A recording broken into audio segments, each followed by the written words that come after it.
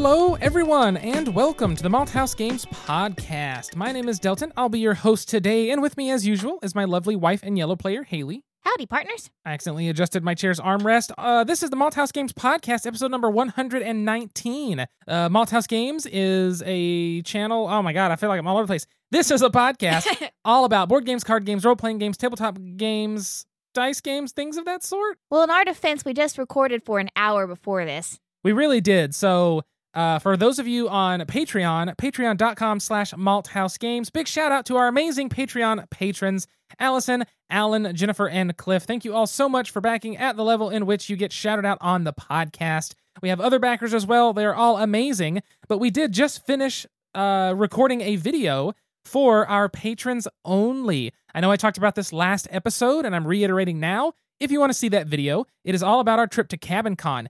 There's hardly any board game content in that video, but it's a lot about us and hiking and what we did. It's basically me and Haley talking about the trip, showing you videos we recorded, pictures we recorded or took, and talking about all of it. Basically a reaction video to our own content. Yes, that's basically what it is, but I couldn't think of a better way to show our content than with us talking about it, because why not? And you also get to see our unedited interactions as well.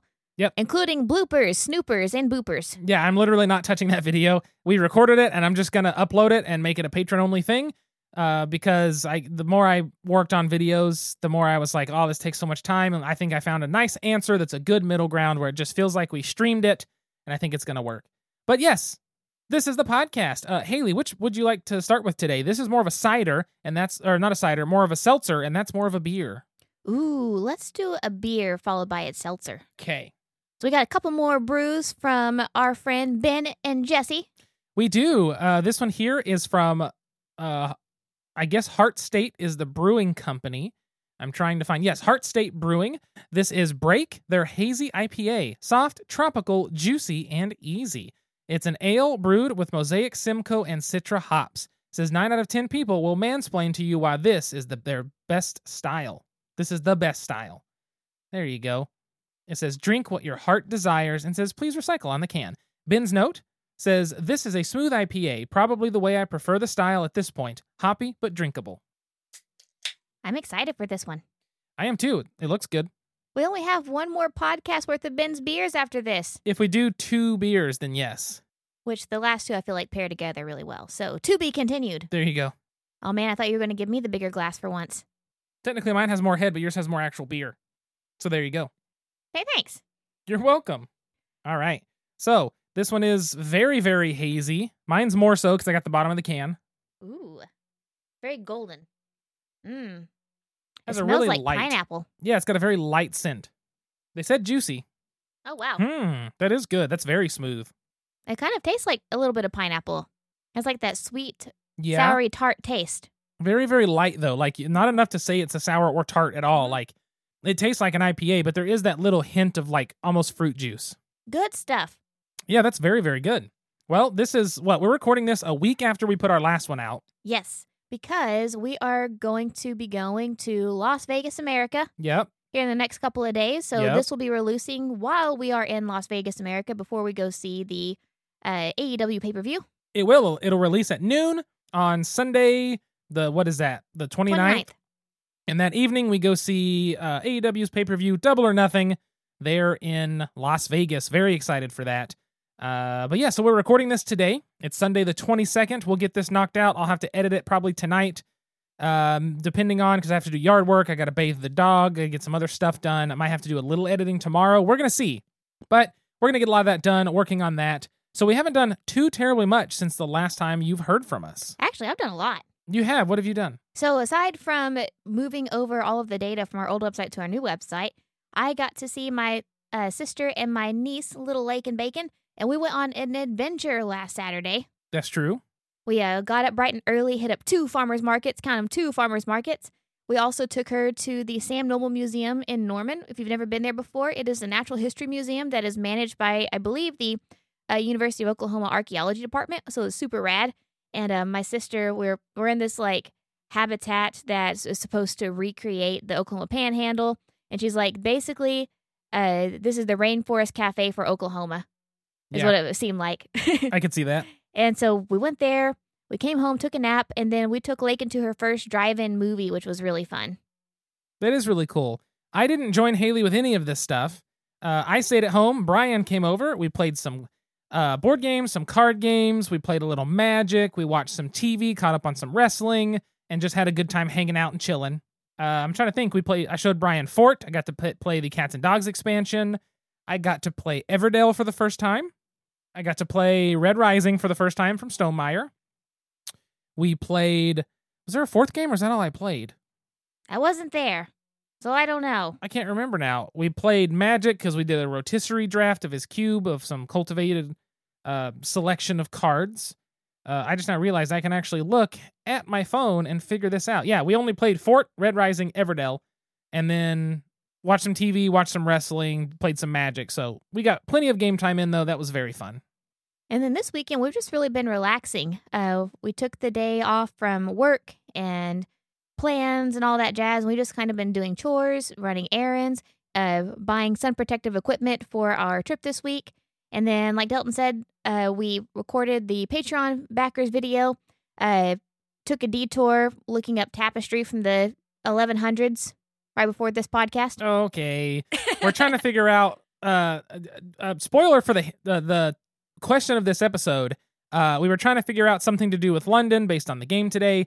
And I was like, well, the Bayeux Tapestry is all about William the Conqueror taking, London. And so I was like, surely that's in London. And then I looked and it's like, no, it's in France. And I was like, I mean, I know Bayou is a French word, but William the Conqueror was in Normandy, which is north of France. So of course there'd be French language, but found out it's not in France. So I was trying to figure out why the hell it wasn't in France. And they just said it was moved in the 1800s. That's all I've got. Moved from England, I should say. So we learned something new today. Learned something new. And then we started recording this here podcast, and I'm really excited to talk about what we got today. Yeah. Number one, because I won. But number two, because it's a good game. Oh, here's the door. It's straight ahead. It's a game. So the game for this episode is one that I picked up at Game HQ down in Oklahoma City. Whenever I talked about this, me and Haley went in and I found out they have a nice used section now. And somebody had came and dropped off and sold to the store a bunch of games that he was selling or they were selling because they were moving from the state and they needed to just unload some. So I picked up, along with Ginkopolis, which we also played and enjoyed, but I picked up London 2nd Edition. London is a game by Martin Wallace. It is illustrated by Mike Atkinson, Natalia Borek, and Przemysław Sobiecki. This game, the 2nd edition at least, is published by Osprey Games, who Osprey has never let me down in terms of like having a good quality. They also did Cryptid. But they also do backpacks. Different company, but yes.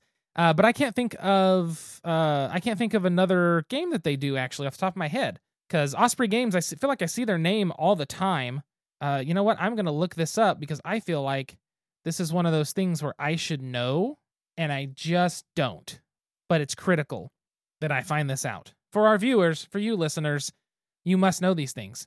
Osprey Games, has Undaunted Normandy. They have Cryptid. They've got The King is Dead, London High Society, which is a Reiner Knizia betting game that's pretty fun.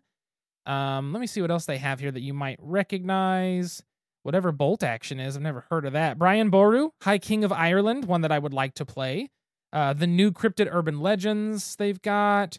It looks like they've got several different things, just some stuff that's kind of escaped my viewpoint just because I can't stay tuned into everything.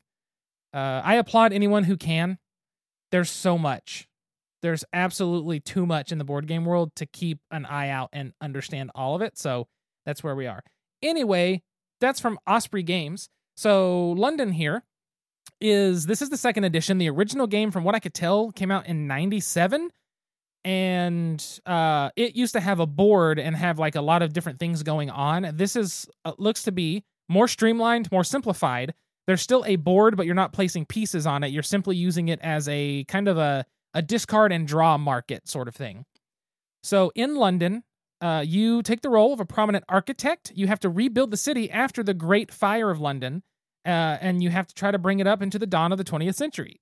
I don't remember the year, and it doesn't state it in the rule book of the year of the Great Fire of London, but I feel like that's a pretty common thing. Haley, will you look that up for me? Sure it will. So in this game, basically what you're doing is you are building a tableau in front of you of different city cards. You can also buy borough cards, borough cards. So the borough could be like Westminster, or you could have the borough of,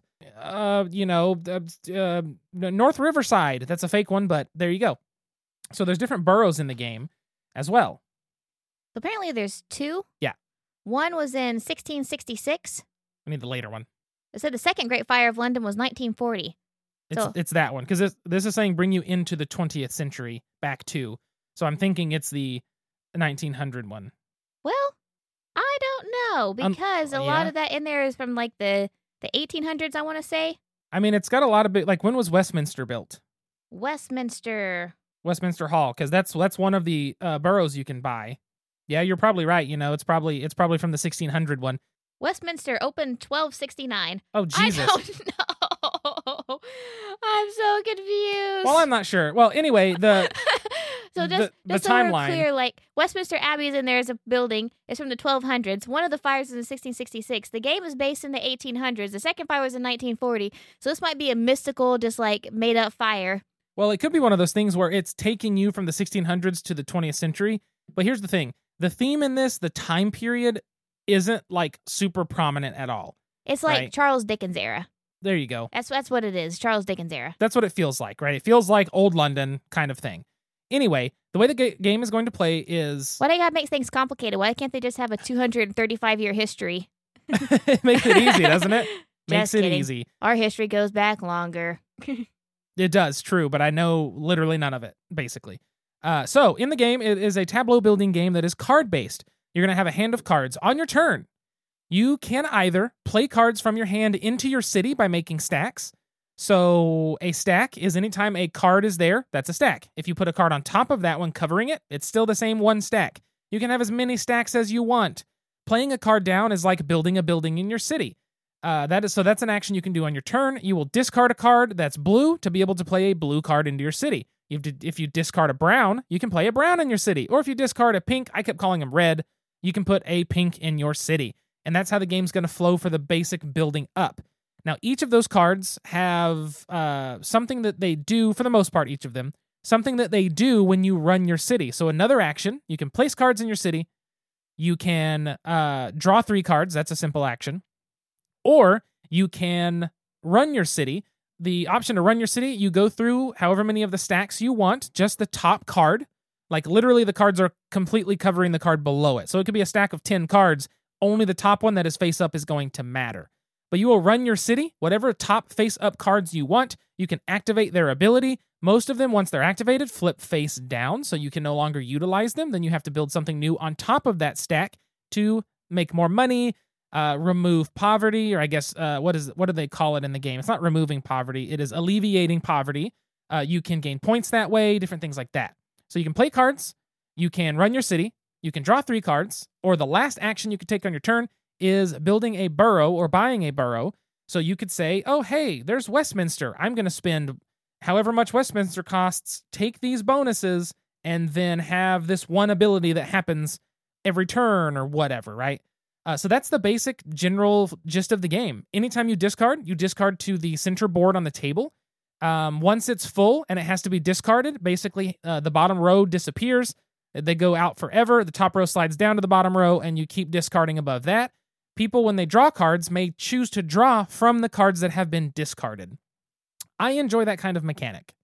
I really do. It reminds me, in a different way, it reminds me of the money mechanic in Pax Pamir, which is, a closed economy, where you put your coins down when you buy, but then when people have to spend coins somewhere else, they go on the other end. So you're constantly rotating money through the market. I feel like the cards are this way. You would put a card down, I would pick it up, I would then burn the same card to play a card, you'd pick it up, and then you'd play on a different card to play it, and it was neat to watch those cards kind of circle between us. I think you equated it to hiring somebody.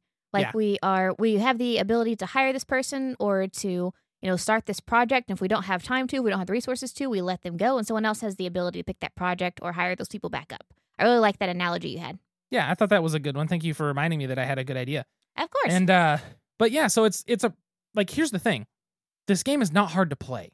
It is super duper simple. Like when we first sat down to play and Delton explained the rules, the very first round, I was very hesitant to play anything because I was like, I'm missing something. This has got to be more difficult than it is. Literally, okay, I lay these cards down, I flip them, I get the resources, I trade in those resources for buildings, and those give me powers. What am I missing? Whoa, what am I missing? And it was nothing. So the first 2 rounds, I was very hesitant, but after that, I was like, oh my God, this is a very simple, easy, quick playing game. I wouldn't necessarily say quick play for the whole game, because for us, it was about an hour, 20 minutes. The box and stuff says 60 minutes to 90 minutes. For me, I meant like, and I should have clarified. Like per turn. Like per turn. It's like quick play. It was like, I play, you play, I play, you play, I play, you play. So it's not a fast game, but it's quick playing, like in your rounds very, very quick. Thank you for clarifying. I should have caught that you meant that. And it really is. I mean, even on my turns where I was like, hold on, I have to think for a second, they weren't that bad because you're not juggling with a ridiculous amount of complex things. You have choices to make, which was nice. I never felt like I had to do one thing except for the very few turns where I'm like, I have to just draw cards. That's the only thing right now that makes any sense. And I say, I'm drawing 3 cards. I draw my 3 cards. It's the next person's turn. So that was always really nice. But even on the turns where I had to think, and I'm like, all right, I need to play this, play that, discard this one, play this one, do that. Then my next turn, when I do this, I need to order them in this way. But they're never so complex. They're never so complicated that it was a long turn. So it really was. The turns between us both were very fast. I liked that. I liked the simplicity of the game. The iconography, at first, it looks a little like, okay, how do I read this? But then once you get it for a second, you're like, okay, cool. It's not super complex. It's nice and easy. Now, one thing to say about this game is the economy in it, the money you're getting is very tight because you're going to get some money and you're going to spend it immediately and you're going to be broke. This game does have the option of bringing in debt. You can take loans, and the loans in this game, you can take 10 money if you can't pay for something, but then at the beginning of your next turn, you have to, not the beginning of your next turn, at the start of a turn, you can pay 15 to get rid of it, which is good. You don't want to have them at the end of the game because they cost you extra. That 50% interest rate, though, that hurts. That hurts very badly. There's a few cards that can give you a discount. I think it was a couple of the boroughs, if it's your top, even the boroughs you buy, overlay on top of each other, so you know if they're north or south or if they're connected to the river, because some cards care about that. But they cover up the abilities of the one before it. So if you have a borough that's got an awesome ability, but you want to buy another borough, it's going to cover up that awesome ability and you'll never get that one back. So that's also interesting because every time you run your little engine you've built or activate something or use a borough ability, the minute you run your engine, a bunch of those cards are going to flip, and now you have to rebuild. And it kind of fits the theme of rebuilding because you're like, all right, I've built the workshop, I've built this boat dock, and I've got this building that's going to help me alleviate some poverty. I'm going to run my city my next turn. Then your next turn, you run your city, and you do this and get money, and you do this and do that, and flip it, and do this and flip it. Well, now your city's got nothing. But in all these places that could have businesses running, could have people working, could have things to do, could have a new housing development, whatever it is, all those spaces at the end of your turn or in the end of the turn that you run it are now giving you more poverty because you do not have businesses to run and you're not doing that. So it's kind of an interesting way because the game has poverty as a negative resource. If you want to build your city and you want to reduce poverty as best you can, you want to have jobs, you want to, let people have places to live, things like that. But the problem is every time you run your city to get your resources, to utilize things, discard things from your hand, all that, every time you run your city, once you're done running it, you're going to gain 1 poverty for every stack of cards, which is kind of like every area in your city, and you're going to gain a poverty for every card in your hand. For example, Delton says like area in the city, you can choose to just lay down 3 cards, and then that's only 3 poverty. But if you start to have a stack or 4 stacks of cards or 5 stacks of cards, where you can run like up to 5 cards at a time, that's going to give you 5 poverty. And those don't go away. They grow. Poverty is very difficult because even on a turn, and we had this multiple times with Haley, obviously Haley won and she trounced me, but even on a turn where you run your city and the cards you're flipping are giving you money and removing poverty, they're alleviating it, and you have no poverty in your city, you're like, all right, there we go, I've ran everything. Boom, you immediately get poverty. And it's just like, it's an interesting look at city building in a historical sense, in that the bigger your city, you have to continuously try and alleviate poverty, having those jobs, having those homes, having everything to help that, right? But it's no matter what, you can do so well to get rid of it, but then it's going to come back because now you've expanded, you've done all this extra stuff, and you've either overdone it. Like, it's an interesting, they've simplified the concept, but it makes you think. The way they present it, the idea of, I'm playing this work building down now, that's alleviating poverty. But when you flip the card, it's like, well, now the building's shut down, so now there's poverty coming back, right? So it's kind of an interesting look, since this game is supposed to be taking you from the fire, rebuilding to modern day. You're constantly having things open and close is kind of how I took it. Mm-hmm. And so those things opening and closing, when they open, they alleviate. When they close, then they cause more poverty. And it's kind of interesting to take a complex real life thing like that and put it as a mechanic in the game. But it's one that when you sit and think about it, you're like, this is kind of a smart way to present it, because it makes you think about it, but it also sets in that realization of like, this is not an easy thing to do in real life, to like run a city and rebuild and handle all this stuff. It also makes you feel like a complete jackwagon whenever you have the poppers in your hand and you're trying to do everything that you can to cast them back into the streets. Yeah, it's that makes you feel bad. So there's a couple cards in the deck. There's like 11 called poppers. Essentially, they are a card. I love, by the way, that every person depicted on the cards are so cute. They have this like awesome soft wash, like blushed cheeks. So all the characters are like these cute little characters. Even though it's done in a different style, not a cutesy style, but you'd have to just look it up to see. But they have these poppers, and it's basically two people sitting on a curb, and the card does nothing. You can't get rid of it normally. You can't discard it. Normally, you have to discard it through an ability that needs it, or if you discard to activate something when you run your city. So it kind of feels grody because it's sitting in your hand, which means at the end of running your city, it's always going to give you another poverty. But when you discard it, it just goes on the board and sits there and stares at you, and it makes you feel bad. It really does. Like, this game does such an interesting job with the artwork and the theme to be light enough to play it, sit down, have a really fun time. But then when you start to think about the way the mechanics present themselves, I just find it to be interesting. And maybe I'm digging far too much. And that could be the case. But it's just, I don't know, it's fascinating. Well, I just feel like this is a very rich game for being such a simple game. That's a good way to put it, rich. Like, I feel like the mechanics are very simple, but it's not an easy game.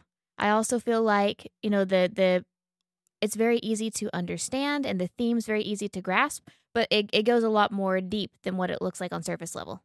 Yeah. And like whenever you're playing even the simple mechanics, like I said, it's not necessarily easy to win. There's a lot that you're having to take into consideration, but it's an easy teach. And I don't know.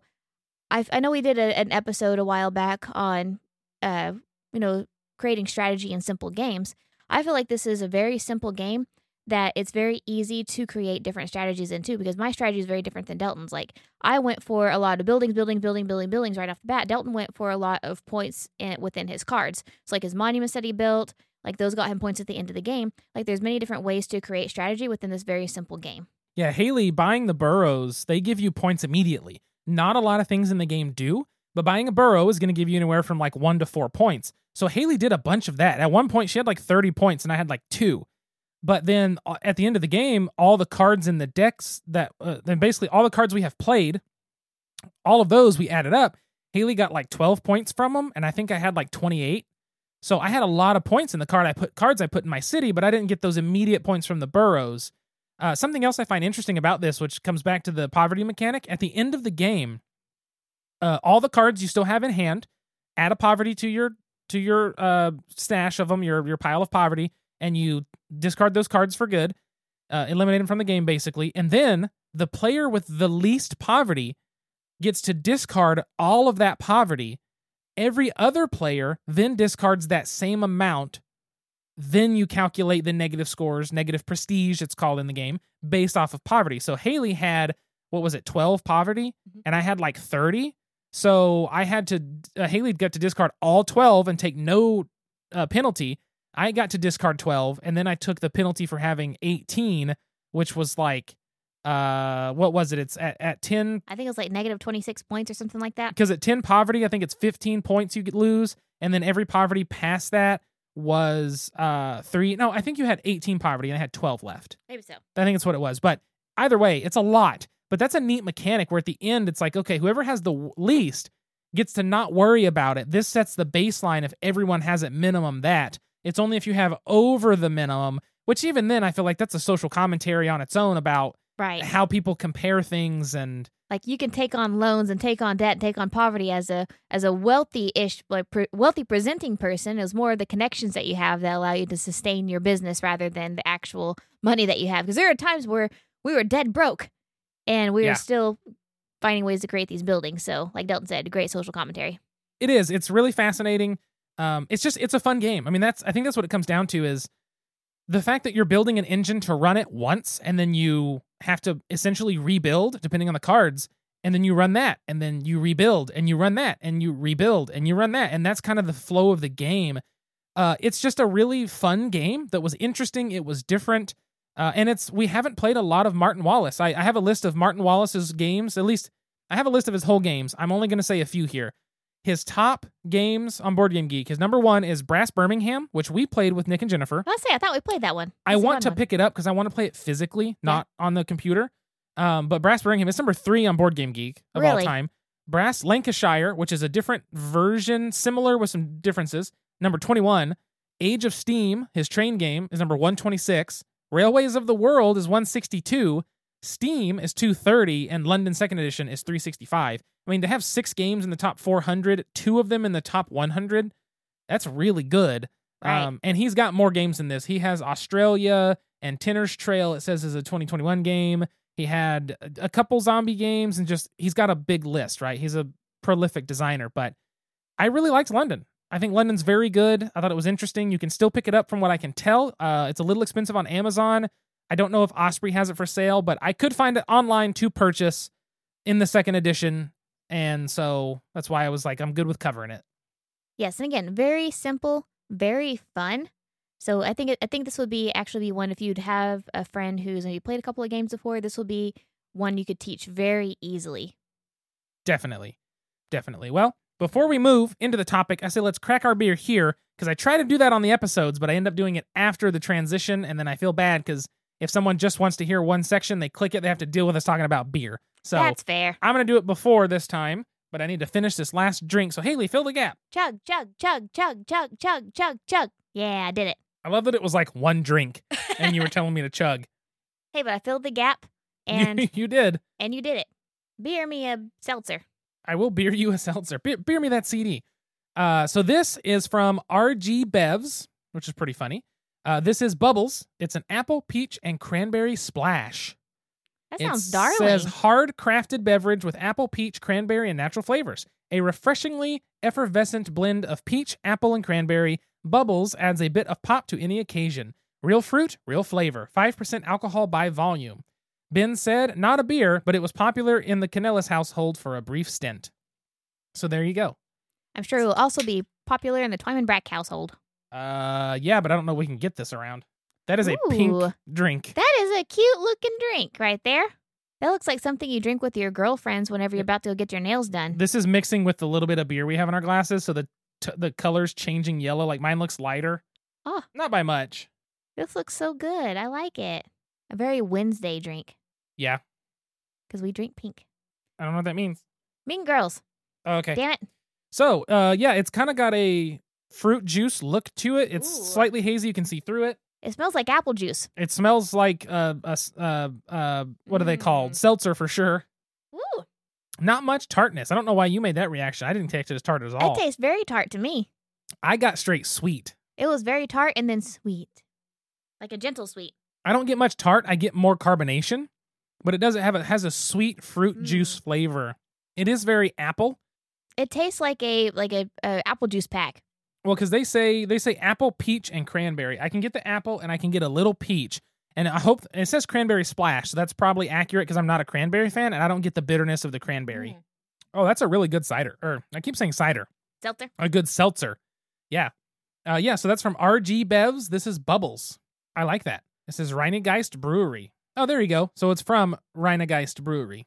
Where's that out of? I got to figure out where this is out of. Hold on. Hey, they have nutrition facts on here. Oh, dope. That never happens. Independent Brewing Association. Produced and canned in Cincinnati, Ohio at Rheingeist Brewery. I believe Cincinnati is where Jerry Springer was mayor in the late 70s, early 80s, I think that's right. until he was busted for prostitution. Wrote a personal check to a sex worker. Yeah, it doesn't seem like a smart idea if you're wanting to not let people know that.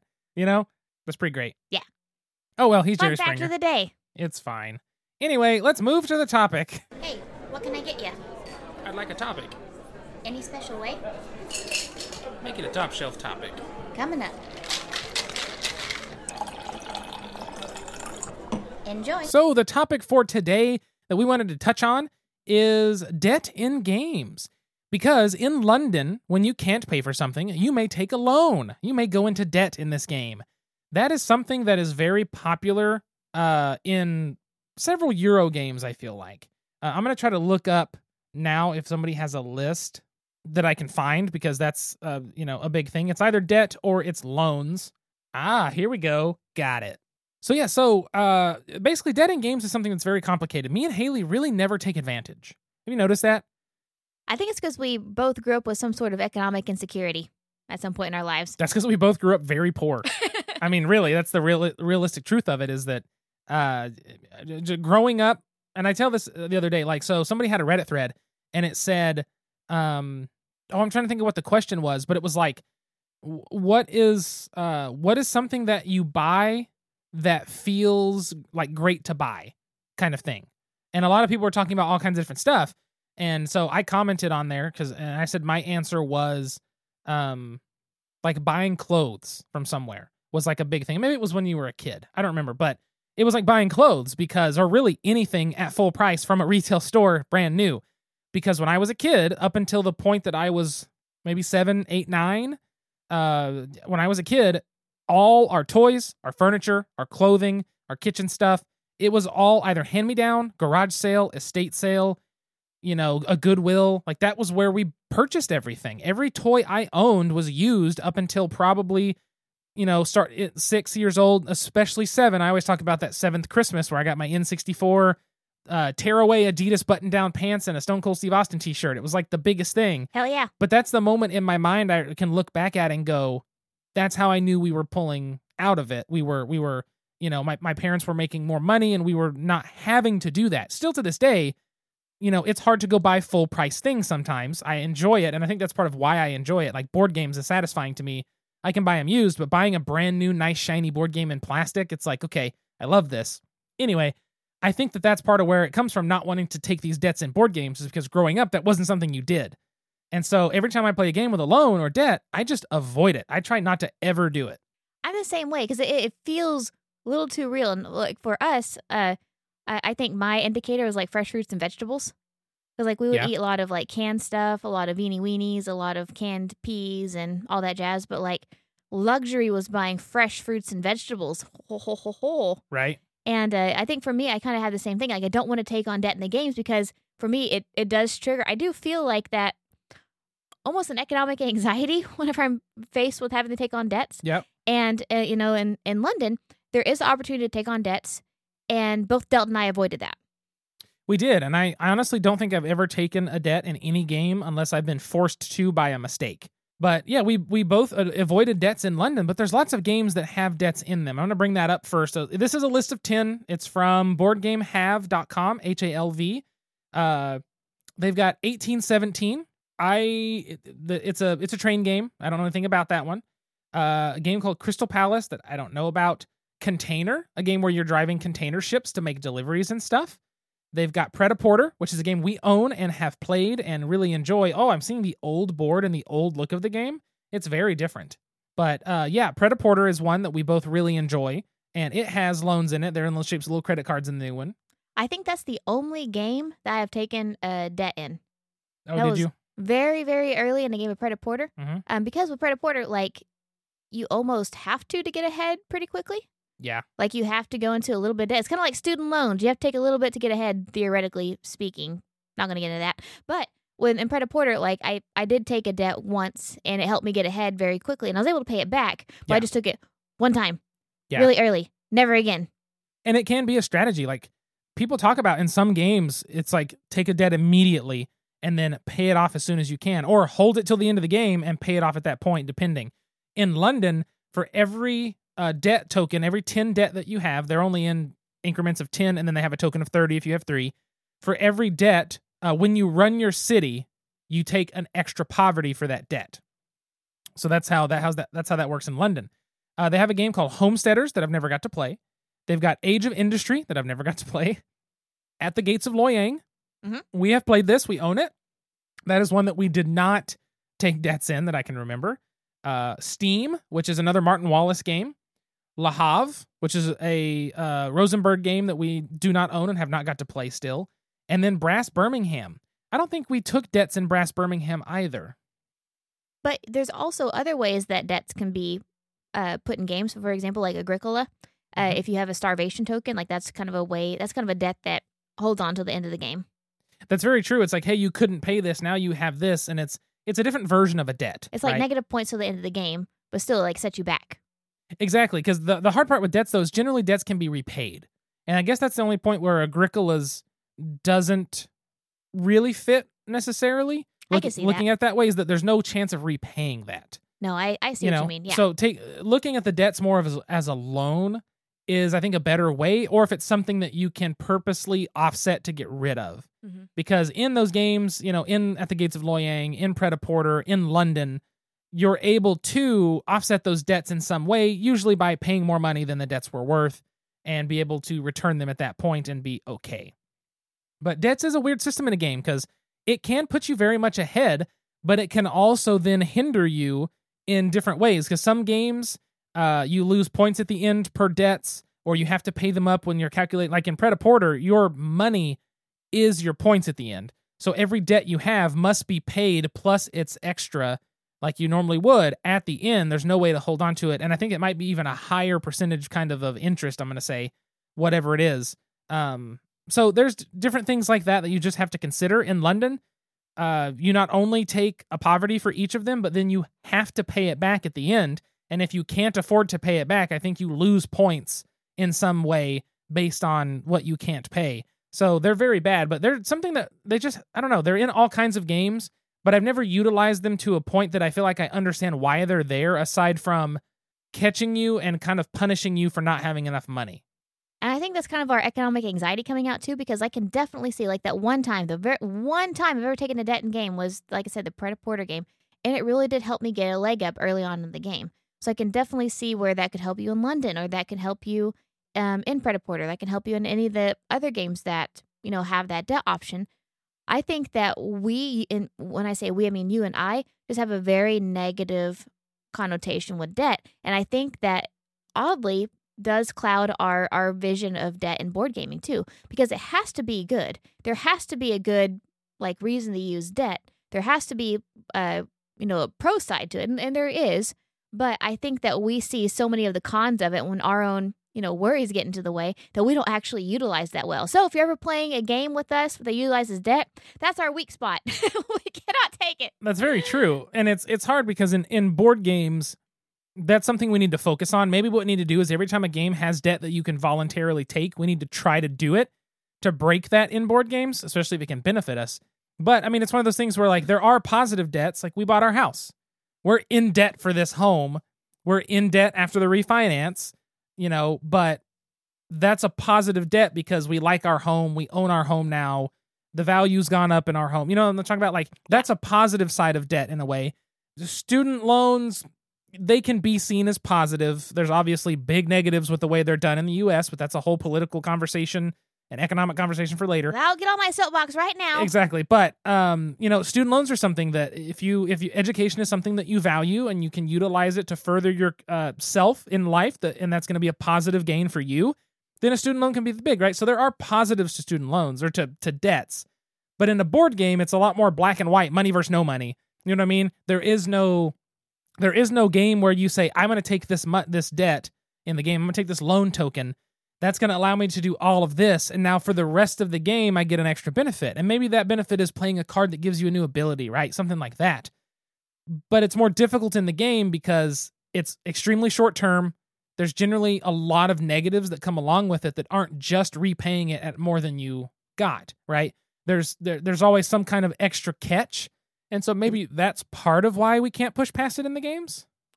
I think so. I think what you're saying is we need a healthy anxiety. with Yes. debt. Yes. We need to manage that anxiety about it. So healthy anxiety, because anxiety can be helpful. Healthy anxiety is we're okay with taking debt in board games, but we're not okay with putting $10,000 worth of board game debt on our credit cards. I'm okay with board game debt, but not any other.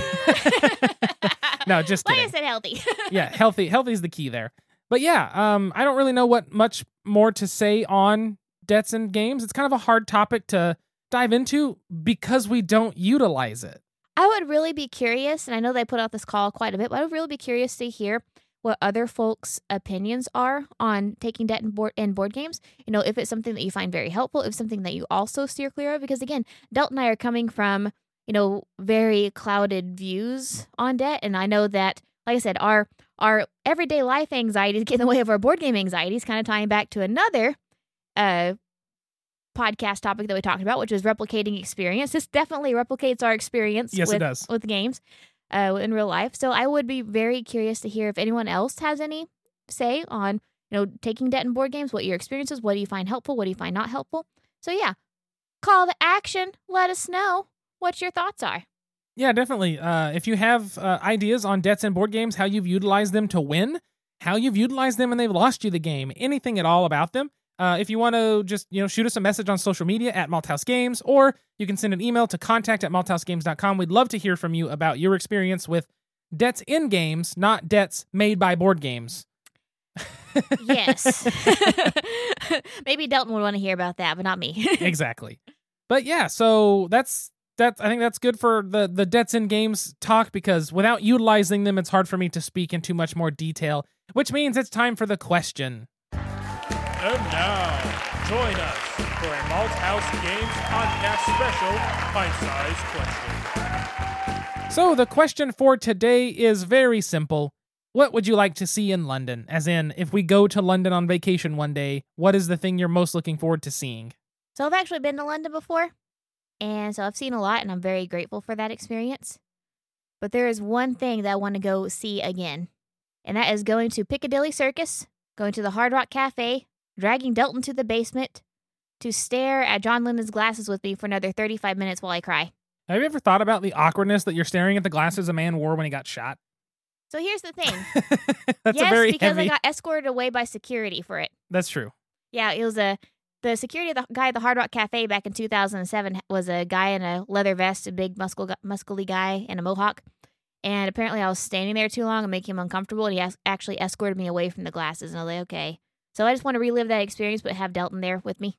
So I can be like, cool, and then, okay, I'm ready to go. And then I just stand there for another 29 minutes. Exactly. For me, it's very difficult because London has a lot of stuff, and I've never been. Obviously, the only time I've been out of country was into Montreal and Quebec, Canada. Montreal. And yeah, so I want to go to London. I want to see lots of things in London. I am trying to think of, like, the problem is what they have. So this is where the conversation in the banter comes in, where I was looking up the Bayeux Tapestry because I am fascinated by lots of things. Oh, you know what it's going to be? What? I don't know if this is London proper or if it's more Britain or England. I want to see the defunct, like, monasteries. Oh, yeah. All the old churches that were whenever, what's his name? King Henry VIII, and they started taking those out. Because didn't he, is he the one who made it Catholic, or did he make them? Non-Catholic, Church of England. Church of England. That's right. Broke away from the Catholic Church so he could divorce Catherine Aragon. I guess it's not technically Protestant. Was it Calvinism or was it Martin Luther, like Lutheranism? Or was it its own?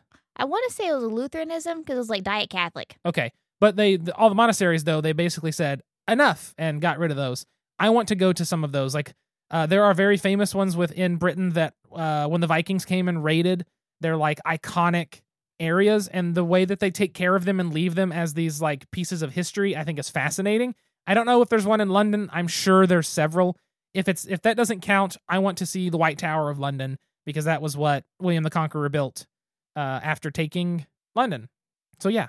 Yeah, I was in there. I want to go. That'd be cool. I want to see it. One of these days we'll get over there.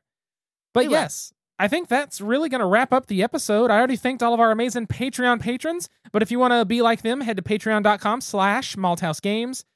Be sure to check out London from Osprey Games, 2nd edition. Be sure to check out some of these awesome breweries we've talked about. Make sure to follow us on all social media at Malthouse Games, MALTHAUS Games. You can always send us an email, contact@malthousegames.com. Don't forget to check out our store, shop.malthousegames.com, where you can buy a t-shirt with our logo, a beer glass, some other stuff like that. Be sure to send us any kind of email or message if there's a game you think we need to cover, a topic you want us to discuss, or a question that you think we should answer on the show, or if there's any beers that we can get locally or somewhere around us that you think we need to have and you want to hear us talk about, just let us know and we will do our best to find those. You can always find me personally at Delton Brack, DeltonBrack. You can find Haley at SQUIRRELYDEEK, though I have been less active on Twitter lately because I have been living IRL and I didn't notice how much of a Twitter addiction that I have. So if you'd like to follow me, you can follow me still on Twitter, but you can also find me at SQUIRRELYDEEK on Instagram. That's at Squirrely Geek. You can also follow her at OK@hiking.